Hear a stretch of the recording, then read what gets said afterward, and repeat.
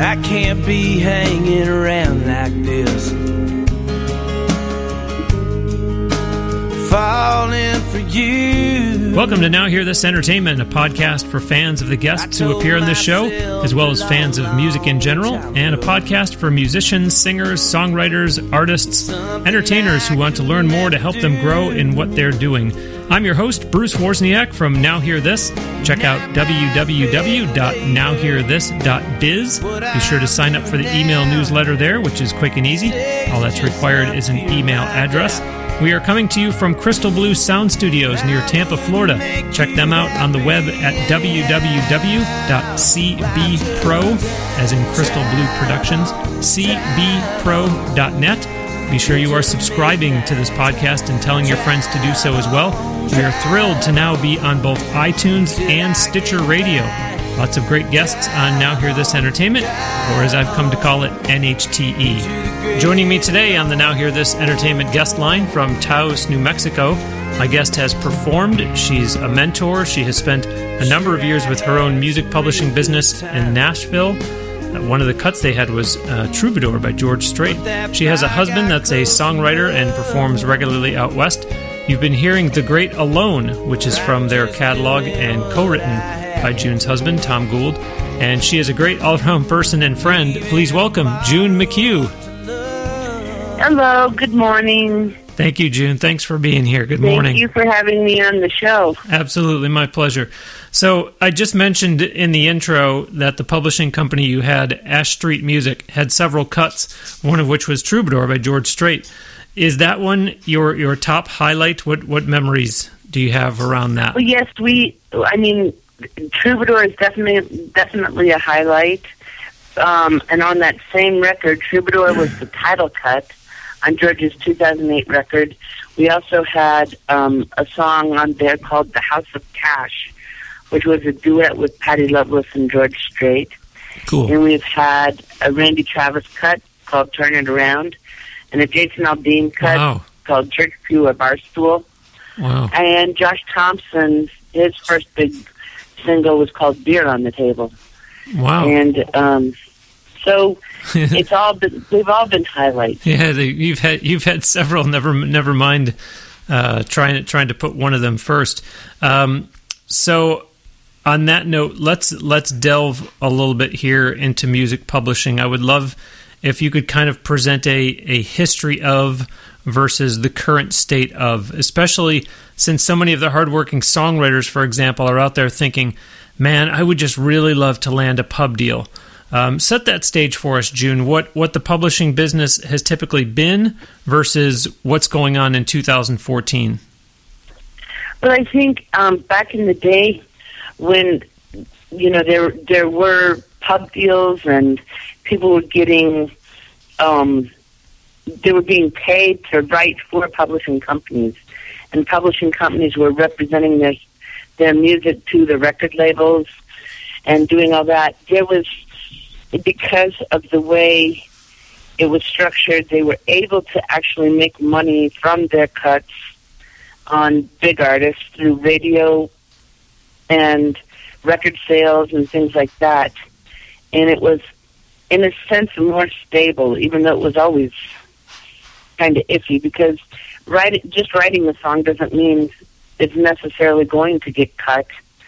And also, writers, essentially, they were going into the hole being signed by a publisher because every bit of money that the publisher put into them, whether it was for their monthly draw or cutting demos, that writer owed that publisher the money back from being associated with that publisher. Mm-hmm. And if they didn't get cuts, then, they had this big, for lack of a better word, debt to the publisher. Yeah. And also it gave up their rights to the publisher. The publisher owned those songs, still does own those songs, until they recoup their balance that they established with the publisher. Mm-hmm. And for a lot of writers, that was okay because they were able to get cuts and pay back the money that was advanced to them and come out ahead on the other side. But, there are a lot of writers who still are technically in debt to their publishers for the money that was advanced to them. Yeah, just like people who are in their 30s and still paying back student loans. Exactly. And right now the pool has gotten so much more shallow, if you want to call it, because they just are not cutting a lot of songs outside of the big publishing companies, because the royalty streams have been cut so much due to the internet, and the internet is definitely a double-edged sword, where yes, you can get great exposure on the internet for your music, but you don't get paid very much for it. And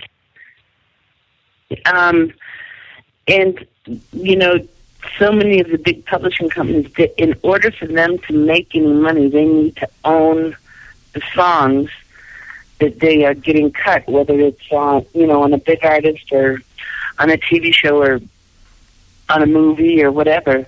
They need to own the publishing on those songs in order to make any money themselves. And I know that you have advocated for people to keep their own publishing. Yes. I mean, in this day and age, especially if you want to be an artist, if you want to be a writer, and you can find, independent cuts, independent artists that are willing to cut your songs, but the royalty streams are still down. And I don't know if I even see in the foreseeable future them coming back to what they used to be. Okay, now another big term in the business is an industry that had really gotten some momentum and might confuse some people. Talk about the difference between publishing companies versus song pluggers. Song pluggers, a lot of times they won't take on a writer's entire catalog. They might hear a song that they really believe in and say, "Ooh, I'd like to pitch that for you." And there are different kinds of song pluggers. Some of them you might pay a monthly fee to pitch your song, but they will still, in most cases, want a piece of the publishing on the back end if they do get your song cut. And each plugger is different, and you have to watch how what kind of contract you create with the song plugger, as to if you sign a song to them, is that forever? Which is what I do not recommend signing it to them forever, because they can start, if they don't have any luck with the song, and then you find somebody else, let's say you have a song plugger that you signed a single song to, but you get in touch with an independent artist yourself, and that artist decides to cut the song, then where does the song plugger stand in that equation if they did not get the cut, but they own a piece of the song? Good point. So I saw a discussion on Facebook the other day talking about, should you pay someone to plug your songs for you, or should the model be pay for performance? And see, that's where it's changed a lot in the industry as well, because even as short as 5 years ago, song plugging, I think, was more viable. It's changed so much in 5 years, where it's very hard to pay somebody up front to plug for you. You would rather, pay on the back end when and if they get a cut. But, song pluggers at the same time, they need money to survive too. So it's a big, double-edged sword for everybody. Yeah.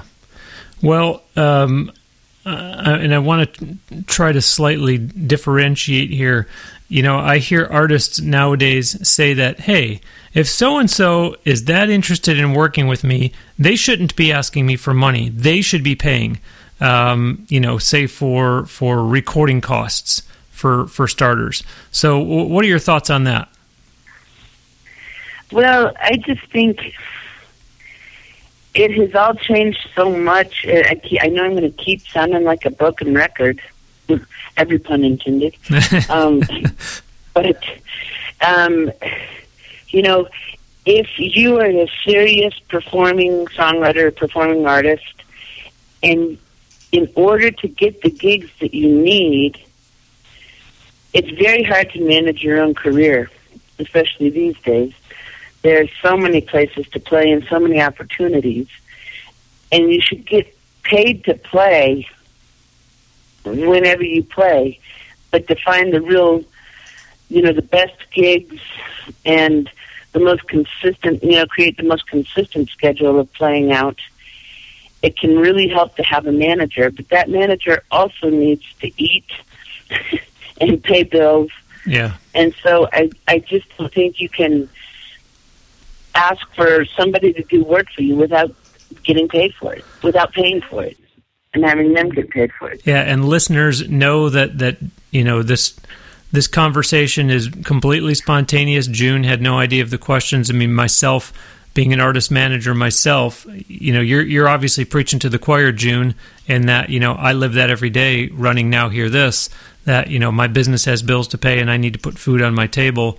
So that dynamic that you're describing does exist, very much so, and certainly in different facets of the business. In this conversation immediately, we're talking about management, but you just finished saying, I'm going to sound like a broken record, Bruce, because I apply it to song plugging, I apply it to pub deals, and so on. Yes, yeah. And it's, with pub deals, I mean, it's the same thing. The publisher shouldn't say, oh, here, come write for me. In a perfect world, they wouldn't say, oh, here, come write for me, and we'll do. And way back when I first started, I had deals like that. I worked with writers. It was kind of a different phase because my husband and I were getting into the business of it ourselves, and we were learning the ropes. And the way that we structured our very first original song deals and publishing deals was that we'd work with writers, and we wouldn't pay them, they wouldn't pay us. If we got something done with their song or songs, they would keep half of their publishing. And so it was more of a, pitch to own kind of thing, where we didn't own their publishing outright first. It only happened when we got their deal, a song deal. Yeah. Well, that's, that's a win-win for both parties.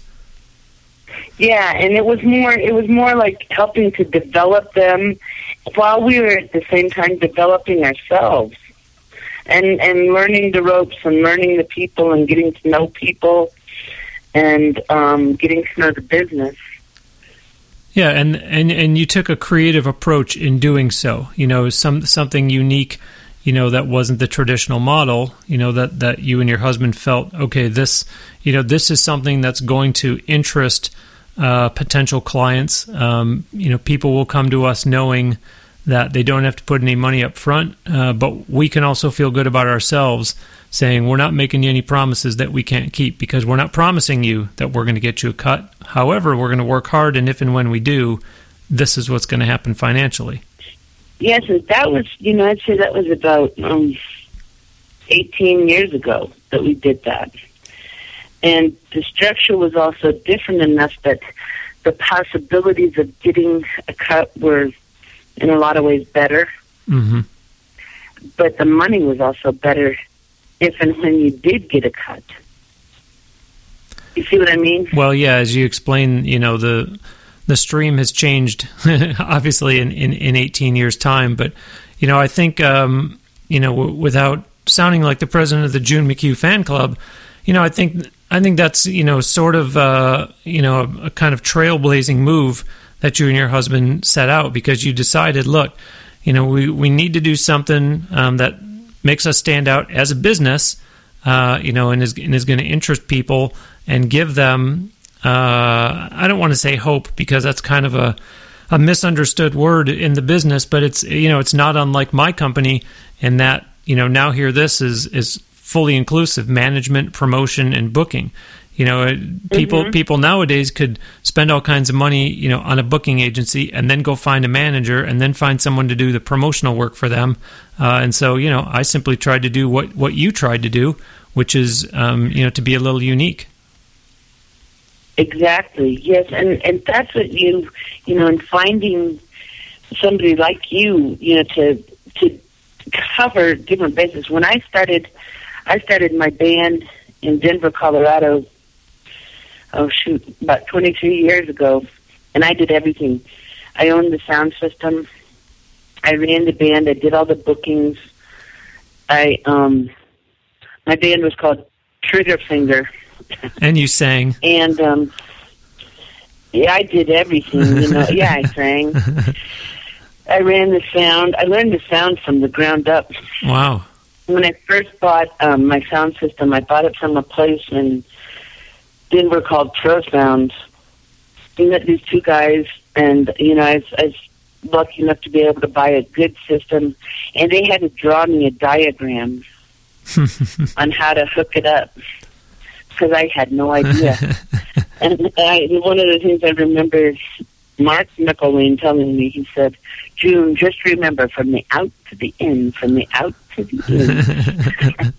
Well, I think that's a good story, though, because for the listeners, who are do-it-yourselfers, who are up and comers, who are in the early stages of their career, they're hearing firsthand, from someone that made it all the way to, and we'll talk at some point about the fact of having a music publishing company with an office on Music Row in Nashville, but that you did start, from a place where you were doing everything all on your own, including related to the band that you were performing with. I am Bruce Wozniak, and joining me from New Mexico on the Now Hear This Entertainment guest line is June McHugh.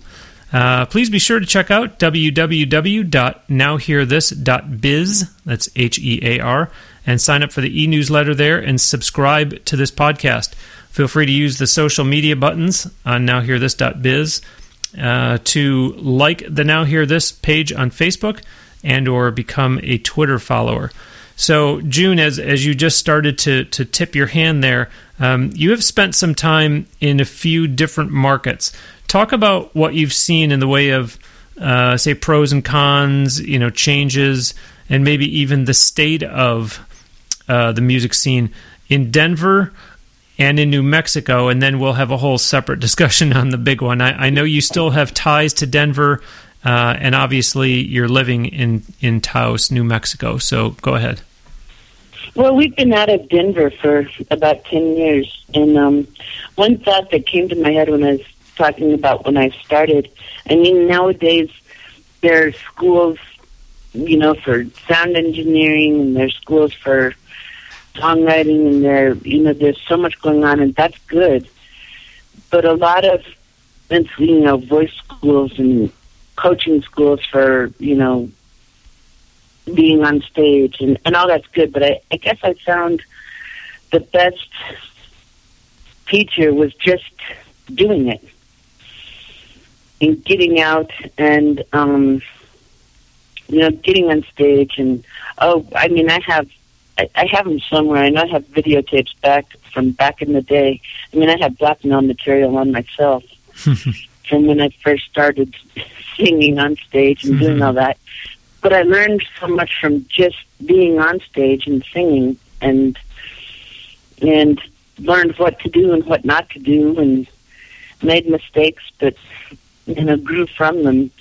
And I think the best thing is to get out in any scene back then or now and network and meet people and get to know the scene yourself by going and visiting different clubs. Where would you work? Where would you fit in? Where would you not fit in? If you're kind of an Americana type singer, you're not going to do well in a heavy metal club. Mm-hmm. Yeah. If those are even around anymore. But, you have to, but also being very open-minded to listen to other people who are already entrenched in the scene and get to know them. Yeah, and you always make sure that you maintain all of your contacts. I know you've told me in the past about, and I may be getting parts of this wrong, so feel free to correct me, but I believe that back in your Denver days that you were involved with some big festival. I think it might have been a songwriters festival, and I think you even still are in contact with one or two of the guys from that.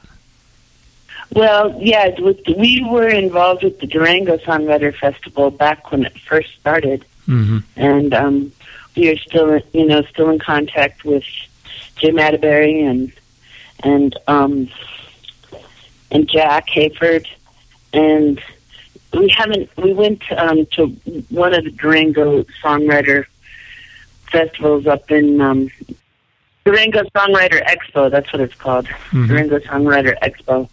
And we went a 3 years ago to one they did in Denver, and that was really good.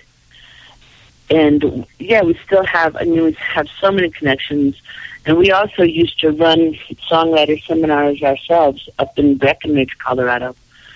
And those seminars were called the BEAMS Seminar, BEAMS.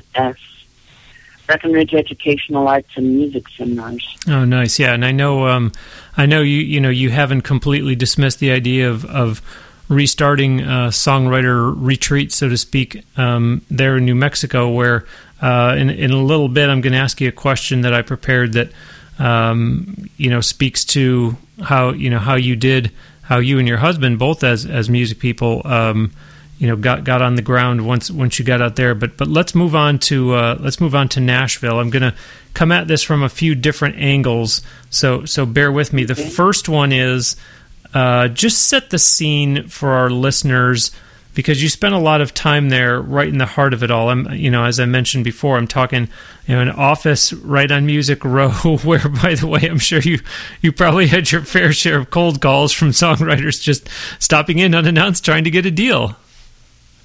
Oh yeah, when we went to when we opened our office on Music Row, one of our premises was that our door was always open, and we met with a ton of people, and just to hear their music, hear their ideas, help them kind of navigate the waters in Nashville.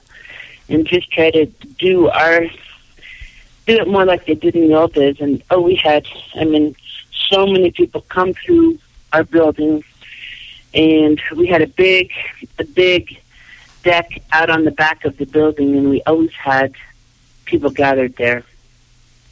There was always music going on throughout the house and on the back deck, and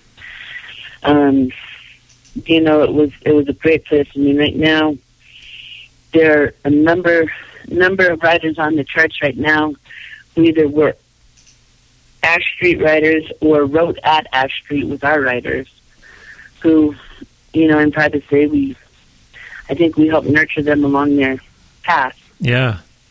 Well, that's like coaching a guy in the minor leagues and then seeing him make it to the pros. Exactly. Yep. And it's there's a lot of we really tried to just have a place where people felt comfortable and felt at home.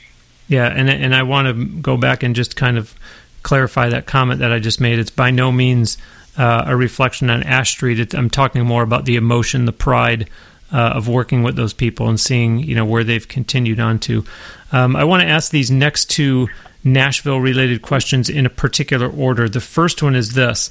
I first met you when I had a client playing in Nashville, and you approached us after she finished. You had great things to say about her. You were interested in talking with us and getting to know more. In Nashville, anything is possible in that you never know who might be in the crowd some night, as my client and I found out firsthand that night. Yes, and what I think is that every time you get up and play, wherever you are, you never know who might be there. But even beyond that, every time you get up and play, I think it behooves you to put your heart and soul into what you're doing, if this is truly what you want to do. And, a case in point, I mean, we've had songs.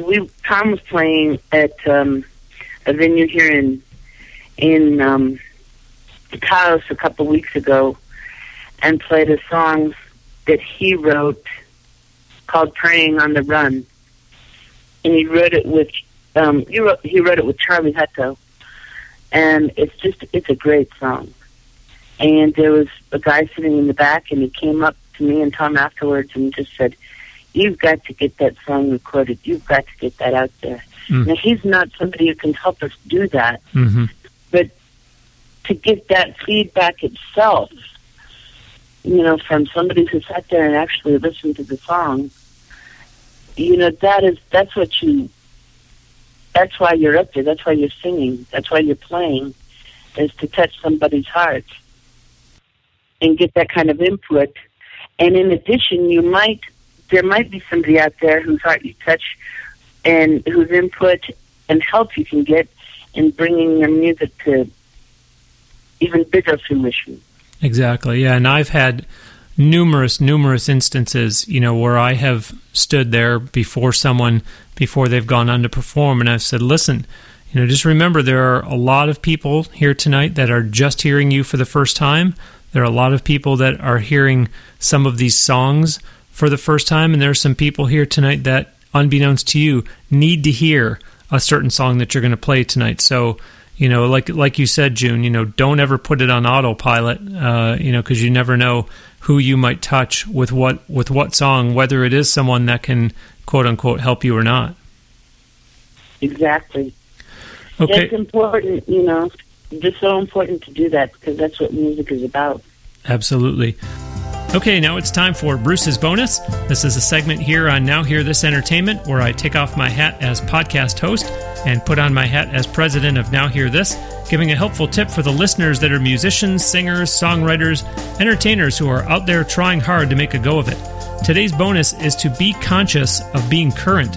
If the biggest accomplishment you tell people about is from 4 years ago now, the old "what have you done for me lately" question is going to quickly enter someone's mind. You're only as good as your last show. Just like with some things in life, don't live in the past. And that is today's Bruce's Bonus. So, last Nashville question then. I've asked some previous guests about the whole people picking up and moving to Nashville thing, and I don't think there are too many opinions for this podcast. So let's hear June McHugh's thoughts about a songwriter or an artist moving to Nashville. Well, I mean, when you move to Nashville, if that's what you choose to do, it's a huge pond. It might be a small city, but it's a huge pond, and there's so many people who moved there with their dreams, and you have to believe in yourself, yes, but you have to be open to hearing things you might not want to hear. I mean, and being able to take, sometimes it is very constructive criticism, sometimes it's really, some people can be real harsh, and you have to decide if first you want to, establish yourself somewhere else before you move into the vast pond of Nashville. And there's so many people who want that dream, but what it takes is a lot of hard work and a lot of being able to hear what other people have to say, because, so many people think every song they write should get cut, and that is not the truth. Go ahead.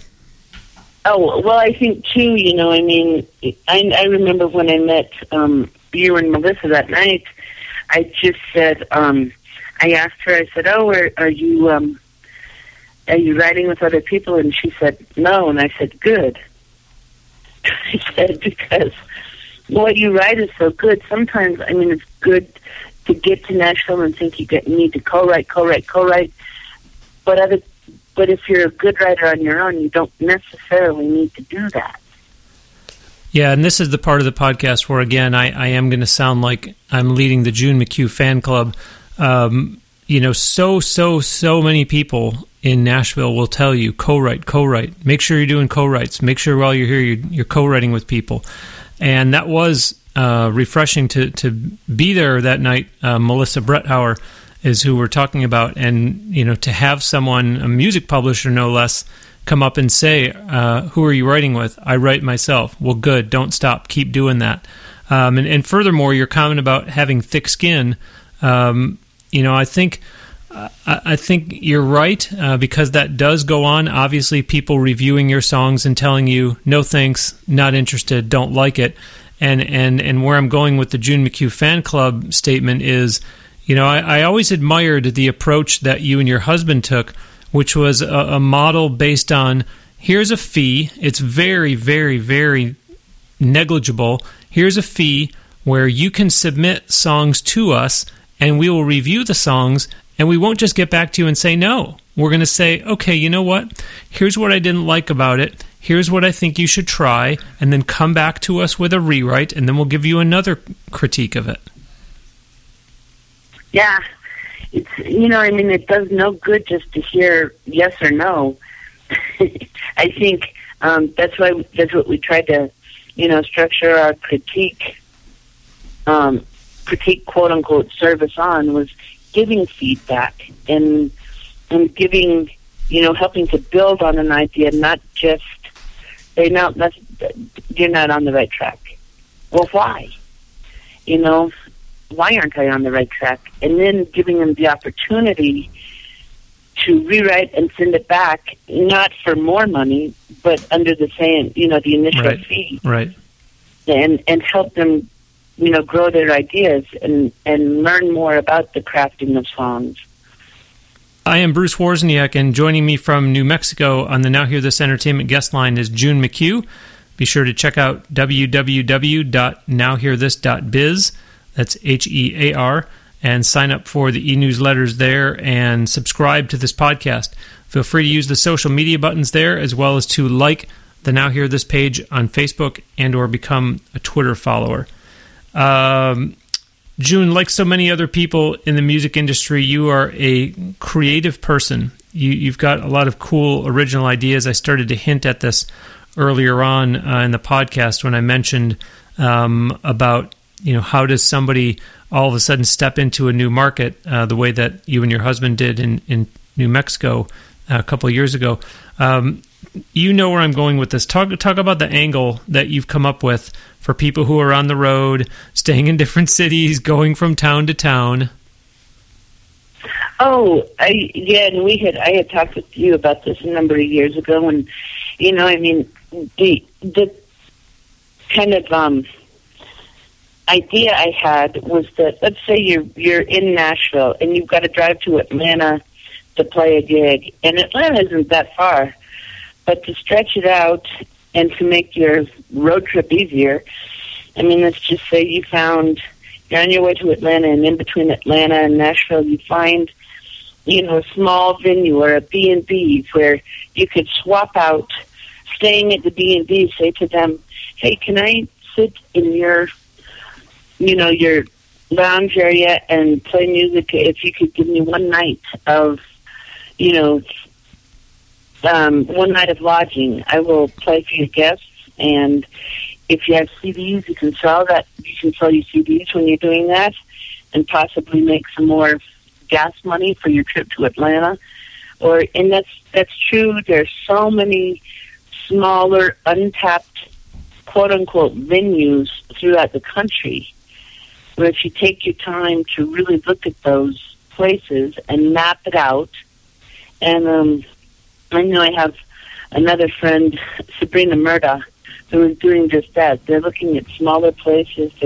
She and her husband Tony are traveling, all over. I believe they're going up into Missouri, and then coming down toward New Mexico, and I'm talking with her about possibilities of where she could play, stay and play, and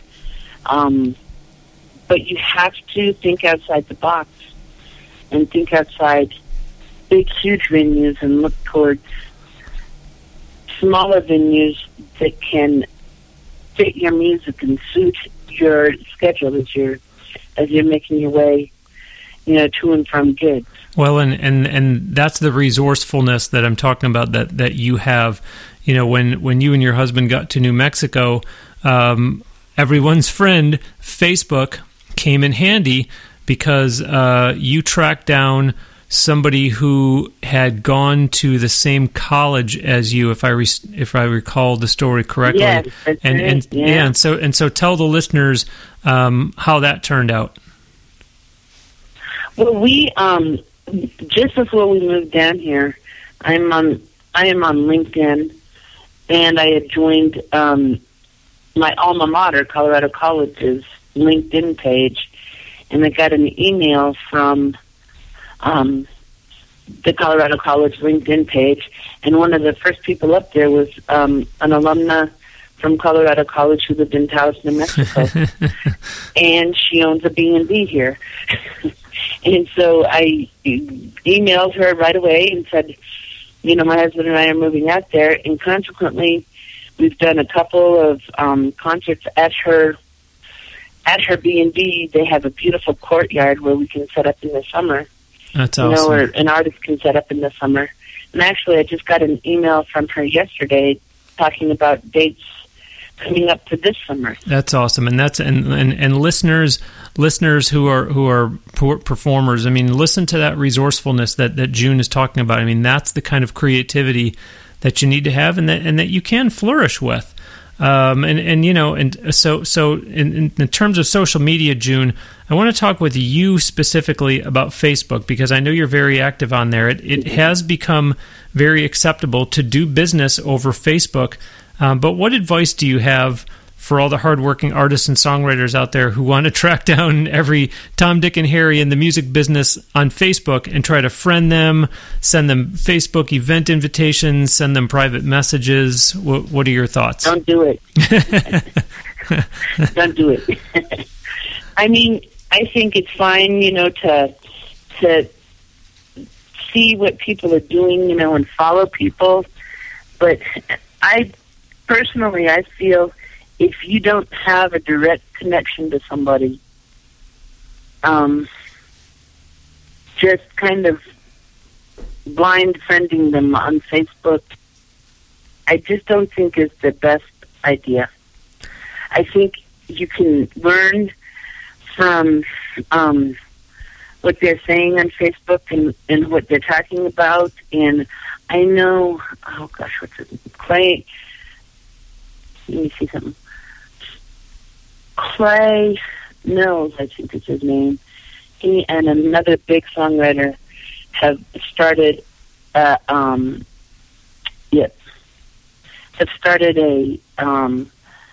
songwriting forum on Facebook, and there are things to look at that way, and there's a lot of insight you can get in following somebody and watching them, but I think sending them, and another thing, and I'm just going to say it, I think there's a very fine line between promoting and over-promoting on Facebook. Mm-hmm. I mean, I think it definitely is a very good forum to promote yourself, but over-promotion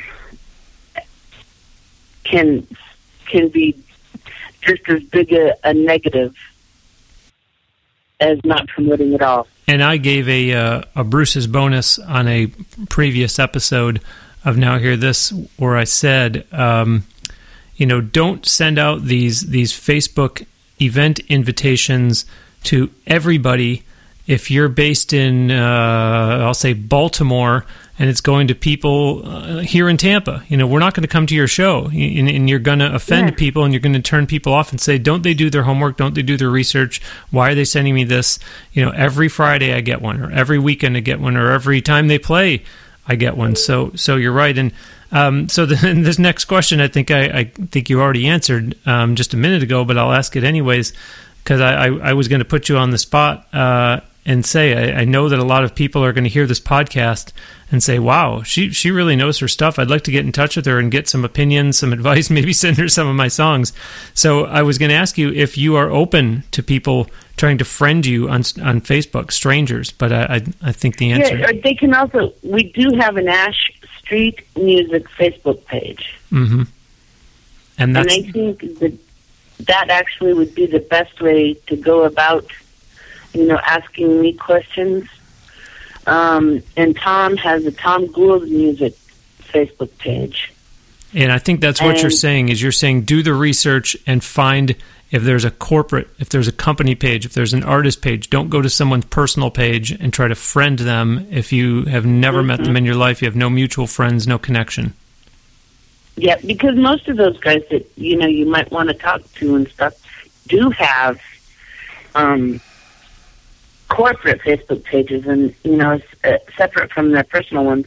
And I know a lot of people who have been shutting down their personal Facebook pages, leaving up their artists or their, their company ones, and, starting new personal Facebook pages that are just for their friends and family for that very reason. June, it has been some time since you performed, and I know you go see your husband perform all the time. Do you miss being on stage performing at all, or no? Oh, yeah. I mean, I make Tom get me up with him. No, I'll get up and sing some with Tom when he's playing out, and there's a big part of me that misses it.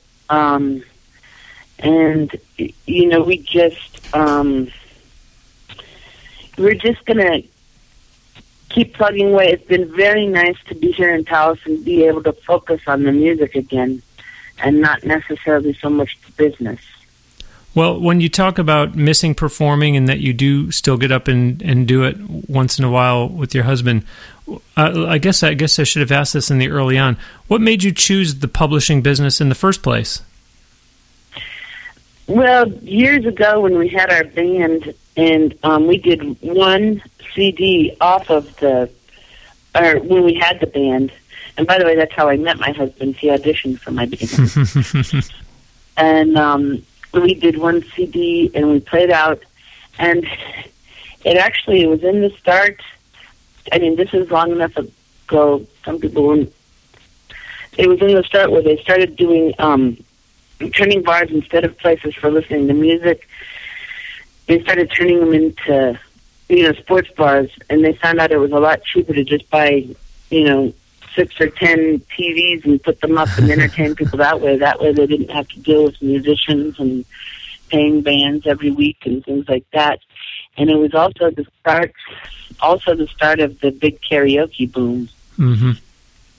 And so, people would come in and, they'd hire a guy to do karaoke, but they'd get all this entertainment for free if people just got up and tried to sing. Yeah. And we were in Denver at the time, and we just, Tom was a songwriter, has been a songwriter most of his life, way before I knew him. And we just decided to focus on songwriters and helping songwriters kind of be a conduit for songwriters from Denver and the Rocky Mountain region to Nashville. And it just started networking in Nashville and getting to know people. And one of the first people I met in Nashville is a songwriter named Will Robinson, whose dad went to college with my dad. Wow. And his sister lived in Denver, and my dad was kind of helping his sister out when she moved to Denver. And his sister said, well, if you ever need any help, give William a call. And I did, my very first trip to Nashville. And he was writing for McHugh, which was Alabama's publishing group. The group Alabama. Yeah. And that's just how I started talking to people. And and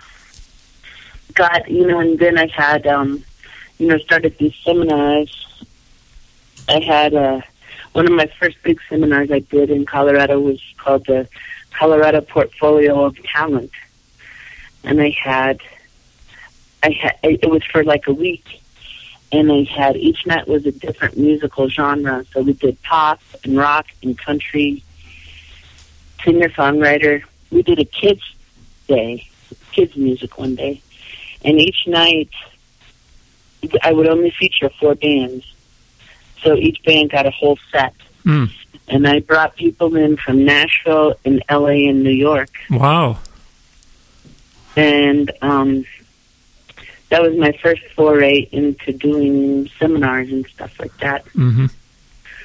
That was a long time ago. That was even before, I think that was before I even knew Tom. Yeah, it was. It was before I knew Tom.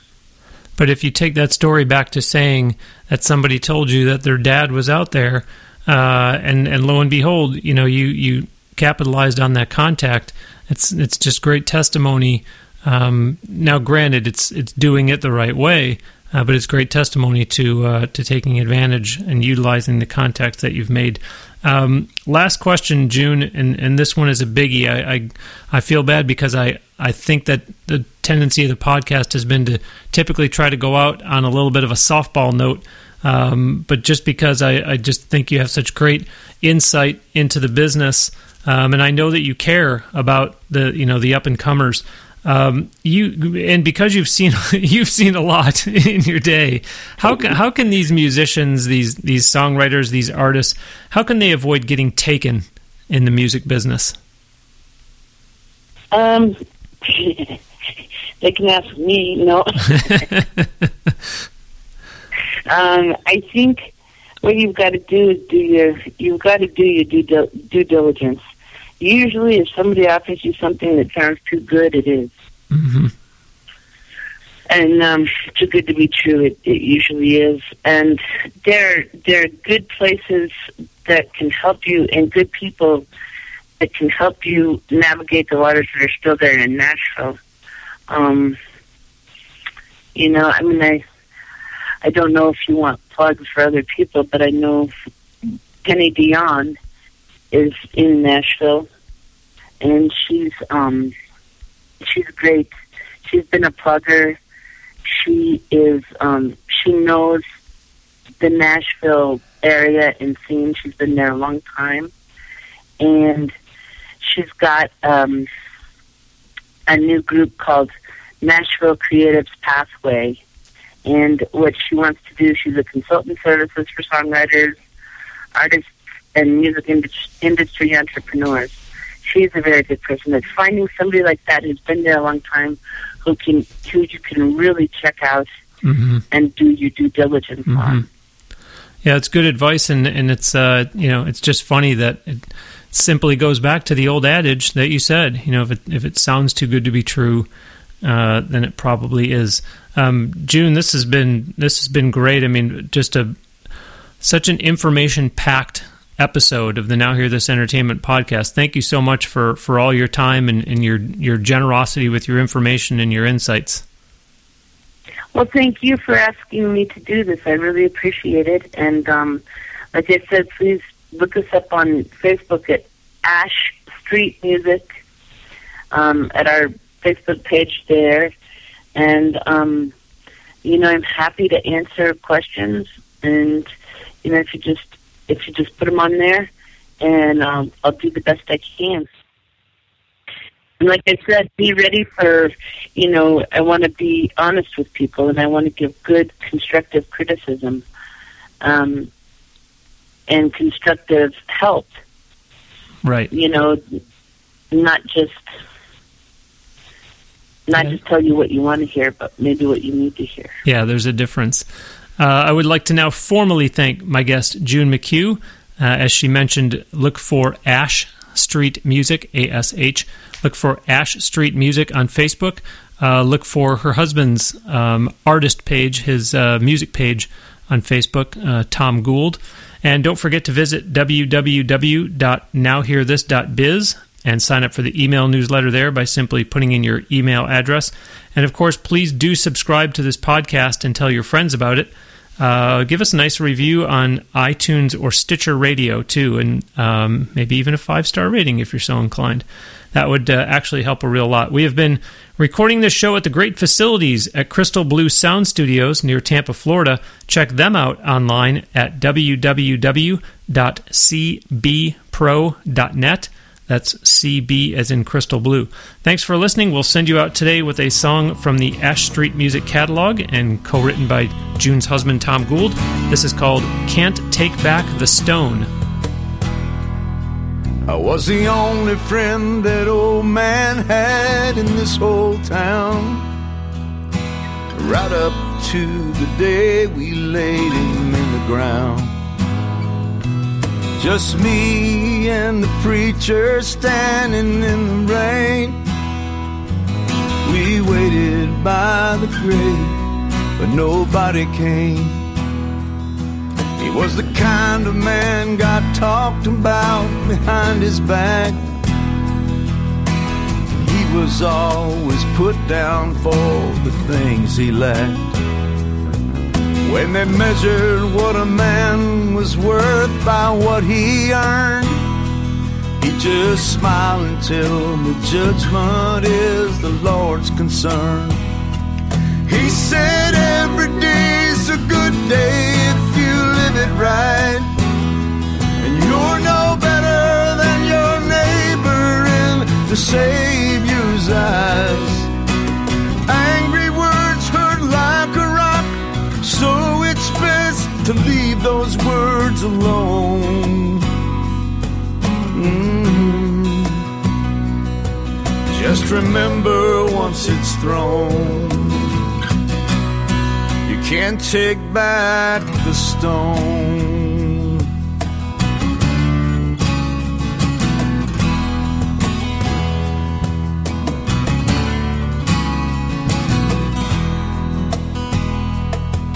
Now I'm grown, but I'll admit sometimes it gets to me when it's hard to live with what I hear and what I see. 'Cause there's still people judging people like they did back then. But it shows me how much strength there was in that old man. He said every day's a good day if you live it right. You're no better than your neighbor in the Savior's eyes. Angry words hurt like a rock, so it's best to leave those words alone.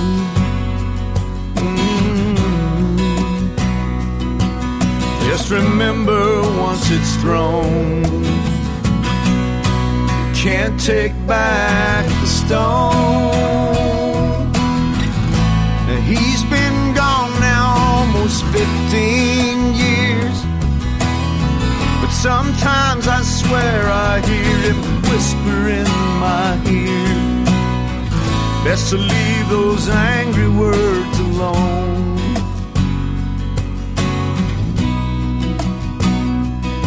'Cause just remember, once it's thrown, you can't take back the stone.